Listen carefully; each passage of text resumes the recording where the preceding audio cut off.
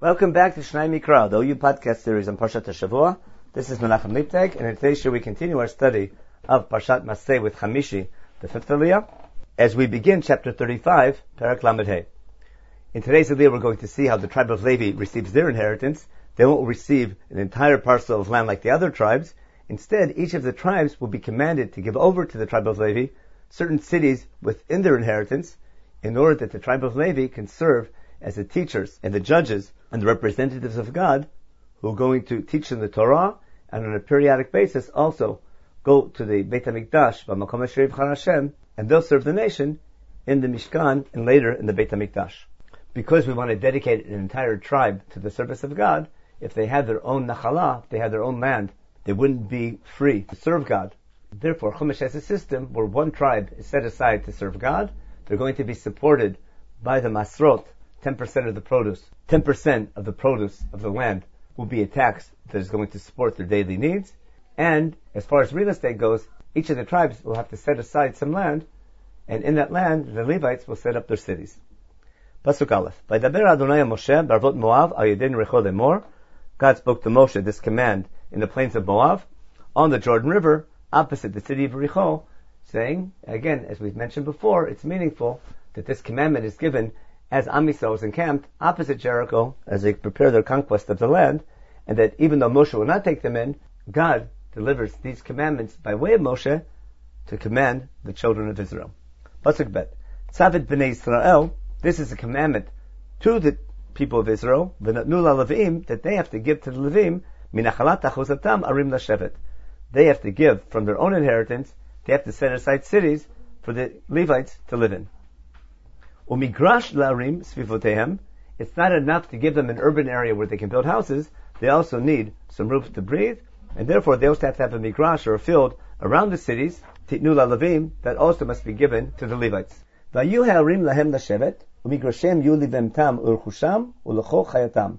The cities, the urban areas in the middle will be for them to live, and on the fields and land around them, in the migrash, that will be for their animals, and for whatever other possessions they'll hold, and for anything that they need. Pasuk Daled, Umigrashei ha'arim asher tidnu la'levim, in regard to these fields around the cities that you're giving to the Levites, mikir ha'ir v'chutza elef amas aviv. From the edge of the city, in other words, from the edge of the urban area, we have to take an area 1,000 amot around. Umadotem michutz la'ir, you have to measure from outside the city, et pat kedma apayim ba'ama, measure 2,000 amot from the east, Bet Pat Negev Alpayim Bama, and from the south 2,000 amot.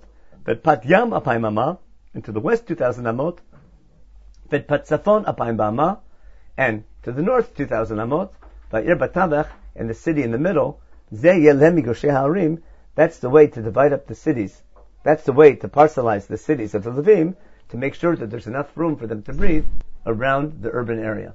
There's a machloket between Rashi and Ramban exactly how we resolve this problem between 1,000 amot and 2,000 amot. What seems to be is that first, around the city is 1,000 amot of regular land, so there's room to breathe in modern day urban planning as well. It's called Shetach Yarok, a green area, in order to be pleasant to live in.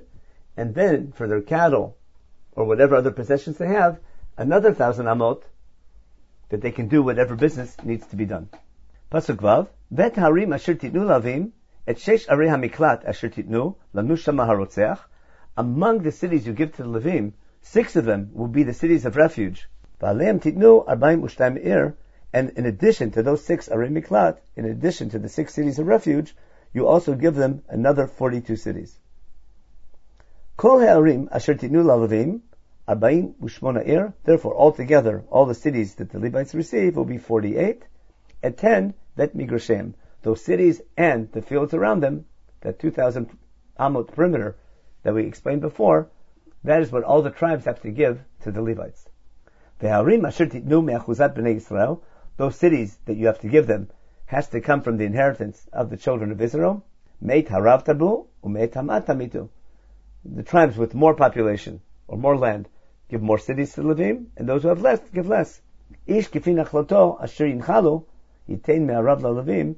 Each person or each tribe, based on the nachala, based on the inheritance that they receive, they must give their cities to the Levim. Today's Aliyah was very short. Tomorrow's Aliyah is much longer. What we should note is that this concept of a nation representing God with 12 tribes, that we've set aside one tribe and dedicated their lives to serving God and serving Him not only in His temple, but also learning the Torah and then being able to teach the Torah to the different tribes and scattering them around, that is something that's going to keep the nation of Israel connected to God and hopefully guide them in the right direction.